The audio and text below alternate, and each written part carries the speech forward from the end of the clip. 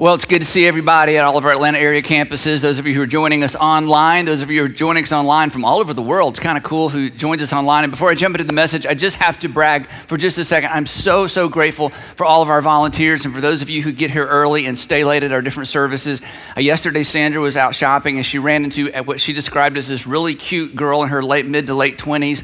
And when she got it, she was checking out at a place where she was shopping, and the girl said, "Oh, I've been at North Point for years and years and years, and I've led a small group for Inside Out, which meets at 4:30 in the afternoon, which means she's given up a lot of her time." And she said, "I've been at North Point for years, but I just switched over to Decatur City Church, and I'm leading a small group at Decatur City Church." And I was just reminded of how extraordinary so many of you are as we've continued to create campuses around the Atlanta area. You've given up what was originally your home church to switch over when we've asked you to do that, switch services to be flexible. And for those of you, if this is your first time or your first time joining us online or at one of our campuses, you're just around some extraordinary people. And every single week, I'm reminded of that. And yesterday, just again, Sandra and I were like, there it is again. Somebody who gets it, who's committed to what we're trying to do is we create environments, circles, which we think are better than rows, environments for people to connect with each other, and especially this generation of students. So I just want to say thank you. Now, we're in the middle of a series that we've called the End Commandments. And if you missed the first couple of installments, if you go to endcommandments.org, you can catch up. And I encourage you to do this. If you're in a small group, you can download a PDF. There are questions for you to discuss this content. It also will help some of the members of your small group who skip church every once in a while. It'll force them to watch so they'll know how to participate in the conversation. But this series kind of picks up where Easter left off. Because Jesus announced, when Jesus showed up on the planet, he announced that he was establishing a brand new kind of relationship between God and man. He called it a brand new covenant.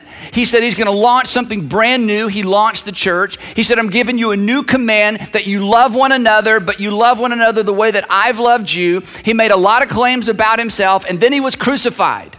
And from the standpoint of his earliest first century followers, that was game over. Because the Son of Man can't be crucified, the Son of God can't be crucified, the Messiah can't be crucified, the resurrection and the life can't be crucified. So when Jesus died, everything died with him. And then he rose from the dead, which punctuated everything he taught and punctuated everything he claimed about himself. Then he gathered them together and he said, "Now, I want you to go into all the world and I want you to teach people to observe or obey. I want you to teach people to observe everything I've commanded you." And then he left. And they were left with what we're kind of calling a resurrection religion. Now, these were Gentiles. These were Jewish people originally, but this message was to go to Gentiles. And us Gentiles didn't have an Old Testament, and us Gentiles didn't appreciate the Old Testament. And Jesus said, "Yet I want you to take what I've taught you to all the world, to all the Gentiles." And they just didn't have a lot to go on. They didn't have a Bible. They didn't have the Gospels. The Apostle Paul wasn't even a Christian yet. Most of what we read, in fact, all of what we read in the New Testament, none of it had been written yet. And yet the church began and the church grew and the church gained momentum. So what we're doing, and all they really had to go on was this odd assortment of commands that we're talking about in this series, some parables, some stories of miracles, and yet no Bible. Again, the Apostle Paul wouldn't start writing the things that showed up in our New Testament for 25, 35, or even 40, some people say 40 years later. So we're calling this series the End Commandments because we're looking at 5 things that Jesus said not to do. Because he told his followers, "I want you to take all of my commands into the world, teach people to do what I've commanded you to do." And Jesus commanded us not to do 5 things. So we're kind of stepping back in time and asking the question, what would it look like to be a Jesus follower before there was a Bible?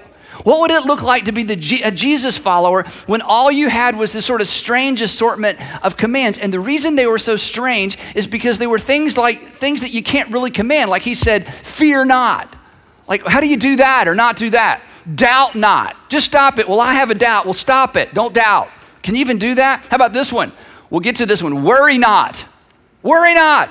Stop worrying. Anybody ever told you stop worrying? You're like, "Okay, thanks for telling me that. It's all over now that you told me that. Stop worrying." Can you really fear not? Can you really doubt not? Can you really worry not? So we're looking at some of these not commands because they were so unrealistic that I don't even think they tried. In fact, we know from the Gospels, his followers, they didn't understand it until after the resurrection, and they realized after the resurrection, it is actually possible to fear not, to doubt not, to worry not, And the two other knots that we're going to talk about in this series, one of them today. Now, today's knot is a big, big knot. In fact, today's knot, if I were to tell you what it is up front, you would think, Andy, once again, that's just impossible. So I want to tell you the story where this knot comes from and to fully understand the emotion, because this is a very, very emotional encounter between Jesus and some people. To understand the emotion of this encounter, because I would bet 90% of you have heard this story before. In fact, as soon as we begin, your mind will rush to the end. So try to stay with me in the emotion of the story.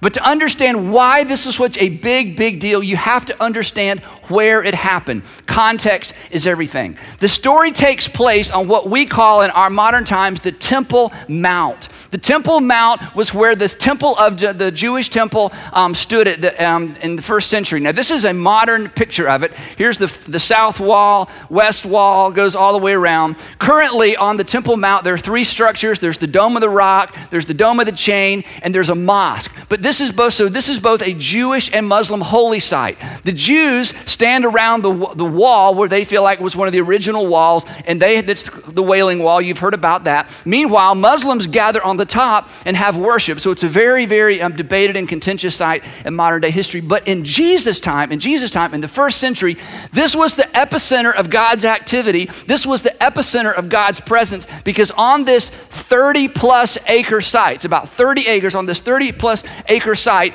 there was another building surrounded by walls called the Holy Place, where the Holy of Holies was, the original the Ark of the Covenant, the Ten Commandments, all of that was there. There was a big court almost all the way around that was the court of the Gentiles. Then you went through another gate that was the court of women, or the women's court. Then you went through another gate, and there was this huge altar where they sacrificed animals. And over to the right, there was this huge area where they actually butchered the animals. And then there was the entrance into the Holy of Holies. So this was a loud place. It was somewhat of a smelly place, but it was the holiest site for all ancient Judaism. And this is where the story I'm about to read you takes place, and the context is what brings extraordinary emotion. Extraordinary emotion. Now, the other thing that's cool is right here on the southern, this wall across the southern side of the Temple Mount is about 900 plus feet long. But at the southern, right about here in the middle, they have excavated what they call the southern stairs. We're going to show you another picture. The southern stairs actually was a staircase that was about 240 feet wide, and the steps were a little bit, higher than what is comfortable for the average person, that led up to this gate where you would enter the temple. Now, this was a significant place for Jewish worshipers in the first century, because this was the path to atonement. This was the path, or this was the stairway, essentially. This was their stairway to heaven, okay? This was their stairway to reconciliation. This was their stairway to forgiveness. Week after week, month after month, year after year, Jewish people would climb these stairs. They would enter the temple with their animal, with their sacrifice, with their pigeons, with their grain offering. They would bring their sin with them. They would leave their sin at the altar, and then they would descend these steps free of guilt, with their relationship with God restored. And that's what makes this account between Jesus and these people that confront him so significant, because the odds are everyone in this story entered the temple up these stairs through these gates. So you got it? This is the epicenter of Jewish activity, the epicenter of holiness. This is where God resides. This is the place of all places. Any questions? Okay, so here's what happens. Okay, John chapter 8, if you want to follow along in your Bibles, or if you have YouVersion, or if you have it on some sort of device. John chapter 8, I'll read you the story. We'll creep through this together, okay? Early in the morning, which is important for this story. Early in the morning, which means the sun was just rising, or perhaps the sun had not even risen yet. Early in the morning, Jesus came again, because this was his habit, into the temple, which meant he probably climbed these southern steps, walked through that gate, into the temple, into the court of Gentiles, this massive, multi-acre, flat, sort of deserted, probably that early in the morning, piece of real estate. As you can see from the picture, there were trees that grow up on the Temple Mount. There were probably trees growing at that time as well. And all the people were coming to him, and he sat down and began to teach them. So these people, everywhere Jesus went, as we said, there are crowds. So Jesus, the sun is barely up, and they're already looking for Jesus. And they've heard Jesus is arriving at the temple. Jesus is going to the temple. So all these people follow Jesus, surround people. Up the stairs they go, stair by stair. Jesus finds probably a shady place on the temple mount. He sits down, and the people gather around, and Jesus begins to teach early in the morning. Okay, you got it? Story continues. The scribes and Pharisees brought a woman caught in adultery, and having set her in the center of the court, they said to him, pause. The part of this story that I think we miss sometimes is this was very early in the morning, and we need to ask the question, where were these scribes and Pharisees, and where was this woman all night long? And the answer to the question is, when they caught her in adultery, the issue wasn't what do we do with the woman? The issue was this is a perfect opportunity to trap Jesus.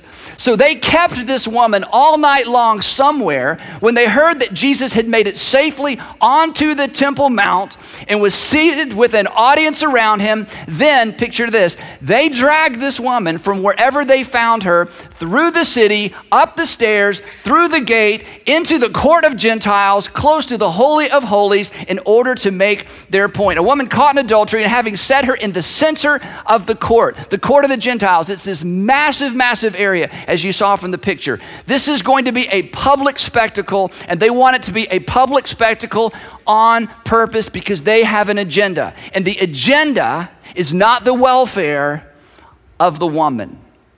Teacher, they said. Teacher, this woman has been caught in adultery in the very act.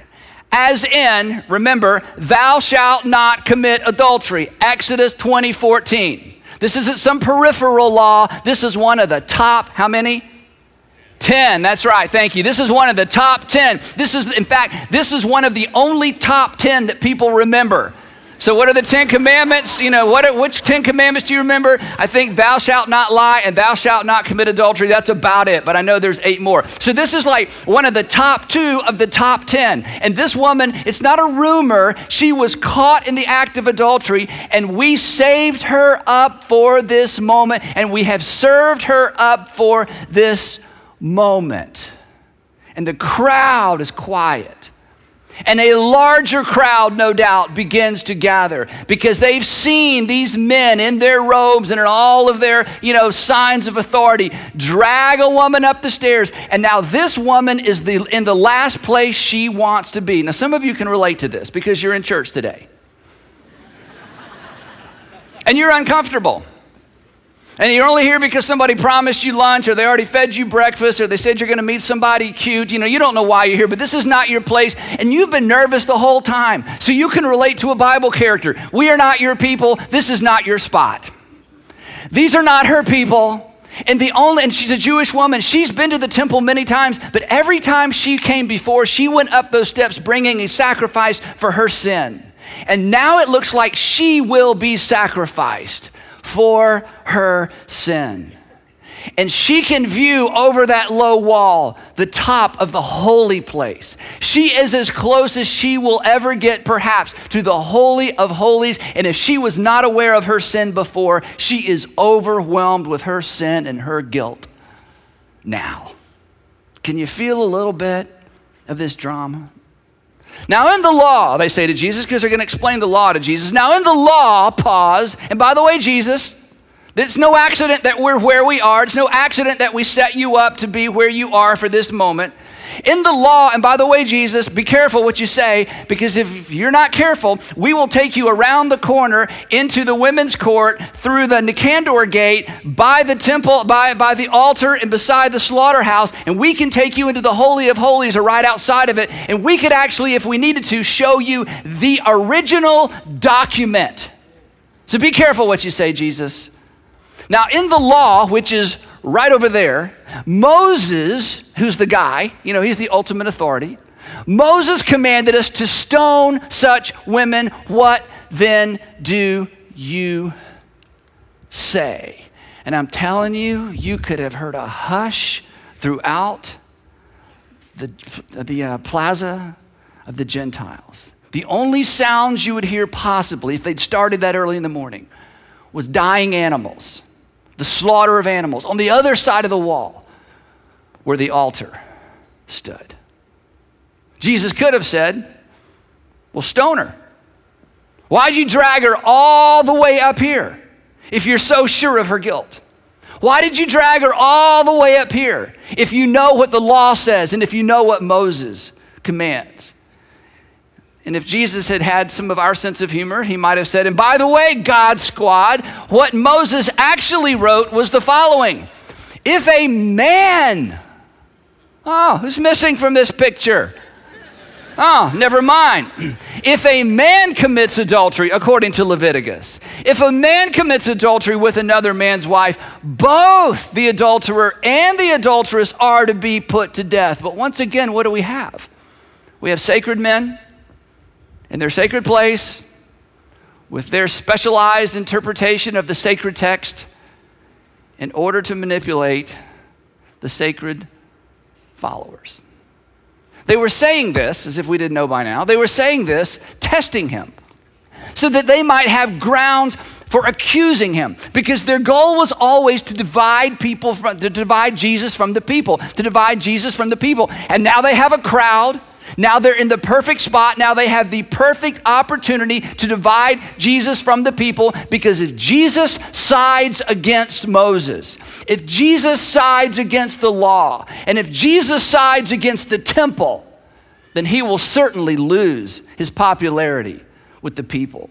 It was their way of thinking, we've had some pretty lame approaches to trying to trap you. We've done some pretty dumb stuff when it comes to trying to expose you, Jesus, but we've got you this time. Let's not forget where we are. They had planned this so carefully. Because now, on trial, publicly, it's Jesus versus Moses. It's Jesus versus the temple. It's Jesus versus their Bible. The entire Old Testament, the law and the prophets. So Jesus, are you greater than Moses? Jesus, are you greater than the law? Jesus, do you have more authority than the temple? And no, Jesus, we really have very little concern for the woman. I'm telling you, as dramatic as I will try to make this sound, we have no idea the drama and how thick the emotion was.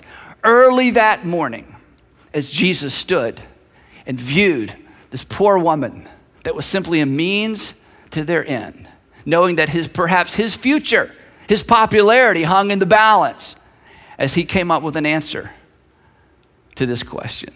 This may have been one of those moments, the scriptures don't tell us, this may have been one of those moments when Peter and Andrew and James and John are kind of backing out to the periphery thinking, this may not go so well.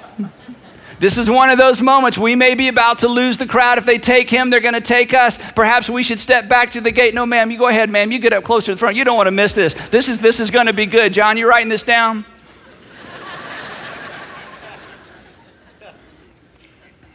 Remember what happened next? Do you see the picture? There they are. They're so right. Jesus is stuck. They're on the Temple Mount. I mean, they're where all the action has happened. This is the place.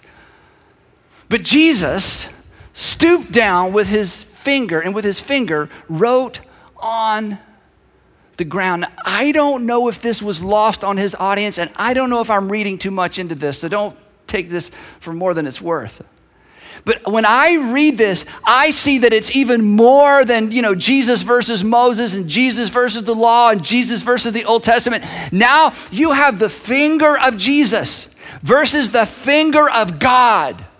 Because the first century, the ancient Jews and the leaders of Judaism, the first century, and many Orthodox Jews today, they believed that the law of God was originally written with the finger of God, that he etched the law into tablets of stone, gave those to Moses. He came down off the mountain, and this was to be the context. This was to be the rules, the laws for all of the Jews. And it was written with the finger of God.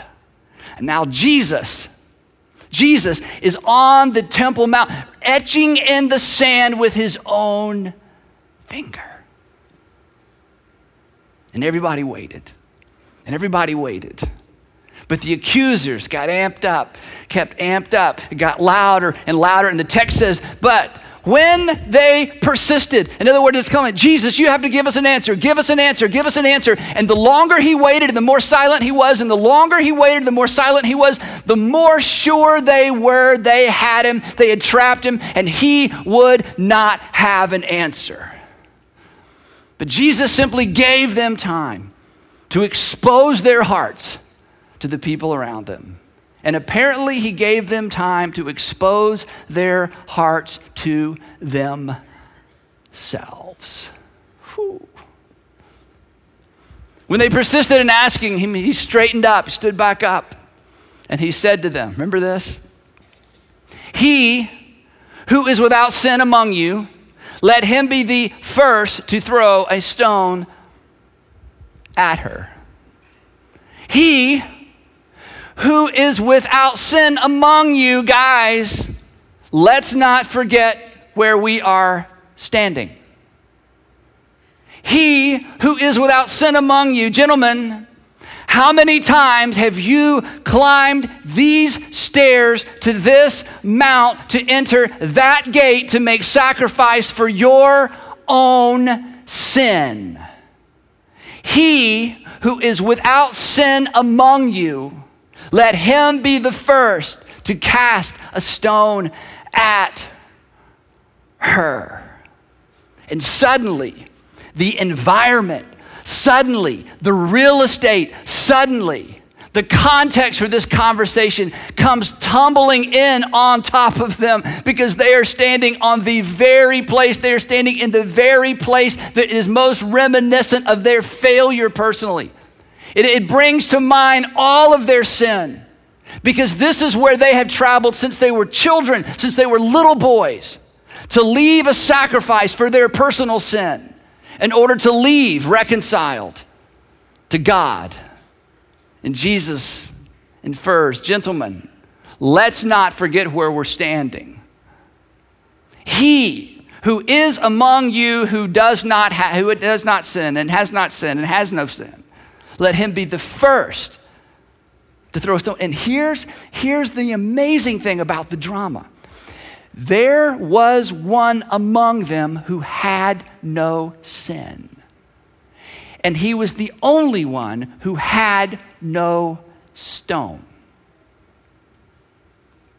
Again, he stooped down and wrote on the ground. Now, preachers, pastors, theologians, scholars, people who just care about these things for 2,000 years have wondered, what did Jesus write in the dirt, right?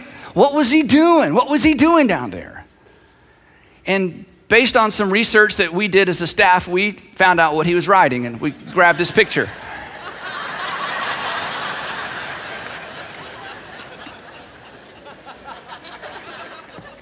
Maybe not. The text goes on to tell us that this is what happened next. When they heard him say, he who is among you who has no sin, let him cast the first stone. When they heard this, and when whatever came to their mind, and when the context of the situation finally dawned on them where they were and what they were about to do, and how unworthy they were to do what they were about to do, and perhaps how many times they knew they deserved to be stoned for their own sin. When it finally dawned on them, when their self-righteousness, which Jesus despised, in fact, the only sin that Jesus seemed to ever go ballistic over was the sin of self-righteousness. When their self-righteousness began to subside and they began to see clearly, when they heard it, they began to go out. Now, before you knew where this story took place, this doesn't even make any sense. What did they go out of? Imagine this. They didn't just leave. They goed out. They left the temple. They exited the gate. They walked down the stairs and they walked away from what they considered to be the epicenter of God's activity and God's presence on the earth. And the text tells us that they went out in a certain order, beginning with the older ones, the ones that had made the most trips to the temple to sacrifice for their own sin. And he was left alone, and the woman where she was, in the center of the court.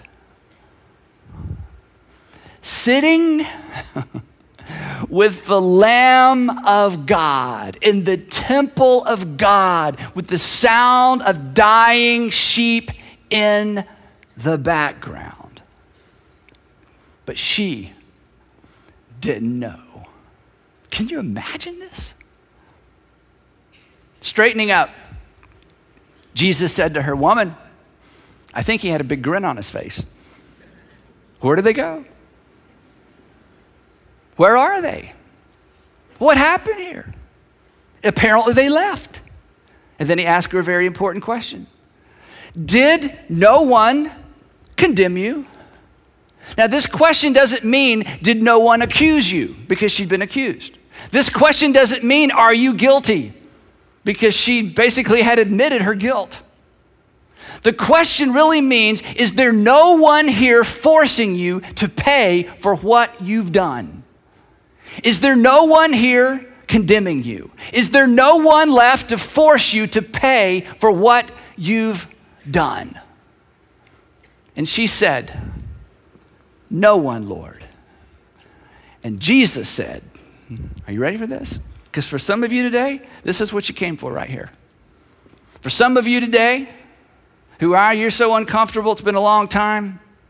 For some of you today, you're here because you think somehow being here is going to counterbalance what happened last night. In fact, you hadn't even been home yet. You just came straight to church. You sat outside the door thinking, I can't even go home. I gotta somehow, plus I'll be able to call my mama and say, guess what I did this morning? And your mom will say, yeah, did you even go home? Anyway, so this is what you're here for. I understand this. We all understand this. Because every single one of us, me included, have been in a place in our lives where this is what we needed to hear, and we weren't sure we would ever hear it. And even when we hear it, we're not sure we believe it. And Jesus said to her, I do not condemn you either. I will not force you to pay for what you've done. And in saying this, Jesus announced to those who were there and those who would read this account afterwards, Jesus announced, I am greater than Moses, and I am greater than the law, and I am greater than the entire temple system. I'm greater than the sacrificial system. I'm greater than the Old Testament. And we would learn later that he came to replace all of it. And then he gives her the commandment. Go. And from now on, sin no more. Go. You're free to go. But from now on, sin no more. You're free to go. But from now on, sin no more. Today's not command that seems so unrealistic pre-cross and pre-resurrection is actually an invitation to every single man, woman, and child, but it comes with a different tone than perhaps you're accustomed to. And the not command is simply sin not. And this is the tone of Jesus. This is the tone of Jesus towards sinners who not only have sinned, but who were caught and who've admitted their sin. And this may not be the tone that you grew up with at your church. It may not have be the tone of your pastor. It may not be the tone of your father or the tone of your mother. It may not be the tone of other Christians that you've met. It may not be the tone of your neighbor who's a Christian. It may not be the tone of your brother-in-law or sister-in-law who's a Christian. It may not be the tone you've picked up on television as preachers rant and rave about all kinds of different stuff. But in this moment, Jesus exposes to us his heart towards sinners. And his tone was not condemning. His tone was all about compassion. He urged he did not condemn. He urged, he did not condemn. He says, I want to urge you, leave your life of sin. Sin not. Because Jesus knew what you know. And Jesus knew what I know. And Jesus knew what all of us discover eventually. That every sin comes prepackaged with a penalty. That every sin comes prepackaged with a penalty. I don't know if you've thought of it in these terms or not, but every sin comes prepackaged with a penalty. Every time you sin, something dies. Sin kills things. Sin over time will kill your conscience. You know that. There are things that don't even bother you, that used to bother you, and there's something in you that says that should bother me. Sin will ultimately kill your mind. Sin will ultimately kill your body. Sin will ultimately, it'll kill your self-respect. It'll kill your relationships. Sin for some of you has killed a family. It's killed a marriage. It's killed a relationship between you and your father, between you and one of your children. Sin will kill your self-control. Sin has the power to kill an entire culture. And so Jesus urges her, sin not. Leave your life of sin. I don't need to punish you. I don't need to condemn you because your sin has already punished you. Your sin has already hurt you. Your sin has just killed your reputation in this community. So leave your life of sin. We have to believe that it's the consequences. It's the consequences of sin. That's the reason Jesus urges her to leave her life of sin. Now listen to this. In the temple model, the message of the temple model is when you sin, you break God's law. The message of the Jesus model is this: when you sin, you break God's heart because God knows sin will eventually break you. So sin no more. Leave your life of sin. The consequences of sin is the reason Jesus urges you to leave your life of sin. And here's the amazing thing. A little while later, Jesus would die for her adultery. And he would die for your adultery. And he would die for all of her sin. And he would die for all of your sin. And the reason we know the tone is one of urging rather than condemning is this: when someone is willing to die for you, you never have to question where you stand with them. When someone is willing to give their life for you, you never have to wonder, where do I stand with him? And Jesus knew that he was about to replace the entire temple system. He was about to shed his own blood for her sin. And so he urged her, sin not. Leave your life of sin. Sin not. Not because God will get you, but because sin will kill you. Not because God will get you, but because Jesus died for you, because his Father loves you. So here's an awkward question. What's your sin? What's your sin? What's your sin? Today, the not is leave your life of sin. Sin not. Not because God's gonna get you, not because the Bible says so, but because sin will kill you. And Jesus was already killed for your sin. So why would you continue in anything that's going to hurt you when your heavenly Father, who loves you and paid the ultimate penalty for your sin, urges you, begs you to walk away from your sin? What is your sin? And I know what you'll say. I've been doing this a long time. It's Andy, well, it's not that easy. Now listen, of course it's not that easy.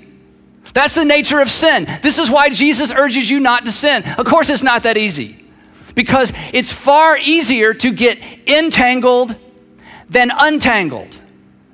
It's so much easier to get entangled than untangled. And this is why Jesus urges you, and why he urged her, and why he urged people through the ages, through this text, through the scriptures, and through those who have taught these texts. Leave your life of sin, not because God's gonna get you, because sin is already getting you. Not because God's gonna punish you, but come on, sin is already punishing you. So what's your sin? Come on, just think about it. Nobody can read your mind. What's your sin? Leave it. Pour it out. Throw it away. Pack up and go back. Or pack up and move out. Call your mom and tell her. Call your dad and tell her. Tell your wife. Tell your husband. Confess it. Leave your life of sin. It is killing you. And your heavenly Father, who loves you, and you never have to doubt his love because his son gave his life for you, he begs you, leave your life of sin. Interesting thing. If you ever go to Jerusalem, and if you ever visit the Temple Mount, which you have to visit it, and if you ever visit the southern steps, here's what you're going to find. At the top of that magnificent set of stairs, that magnificent staircase, at the top of the stairs, you'll come to the entrance to the temple. And it's been walled up. You can't enter there anymore. And because of something that happened within walking distance of that very spot, you don't have to. Because your sin has been paid for. As Philip Yancey says, God took an incredible risk by announcing your forgiveness ahead of time. And so your heavenly Father, who loves you and whose love you can never doubt, urges you, begs you, sin not, sin not, sin not. Leave your life of sin. Let me pray for you. Heavenly Father, every single one of us in this room knows exactly where this message lands. And Father, many of us have resisted messages like this because of the tone, because we felt like somebody had an agenda, because somebody wanted to count us. But Father, I pray that if we hear anything and sense anything, it's the urging of a Savior who gave his life for us, that knows our hearts and knows our minds and knows our habit and knows our pain and knows our fear and knows how entangled we've become and knows how hopeless it seems and knows how the regret is going to catch up with us once we walk away and swallow us whole. Father, I pray that we would hear from the voice of Jesus, leave your life of sin, leave your life of sin, and that you give each of us the wisdom to know what to do and then the courage to actually do it today. That we would be sincere followers of Jesus because you've invited us away from the very thing that is killing us. So Father, give us courage. Give us a next step. Lead us away from the sin for which you died. In your Son's name we pray these things. Amen.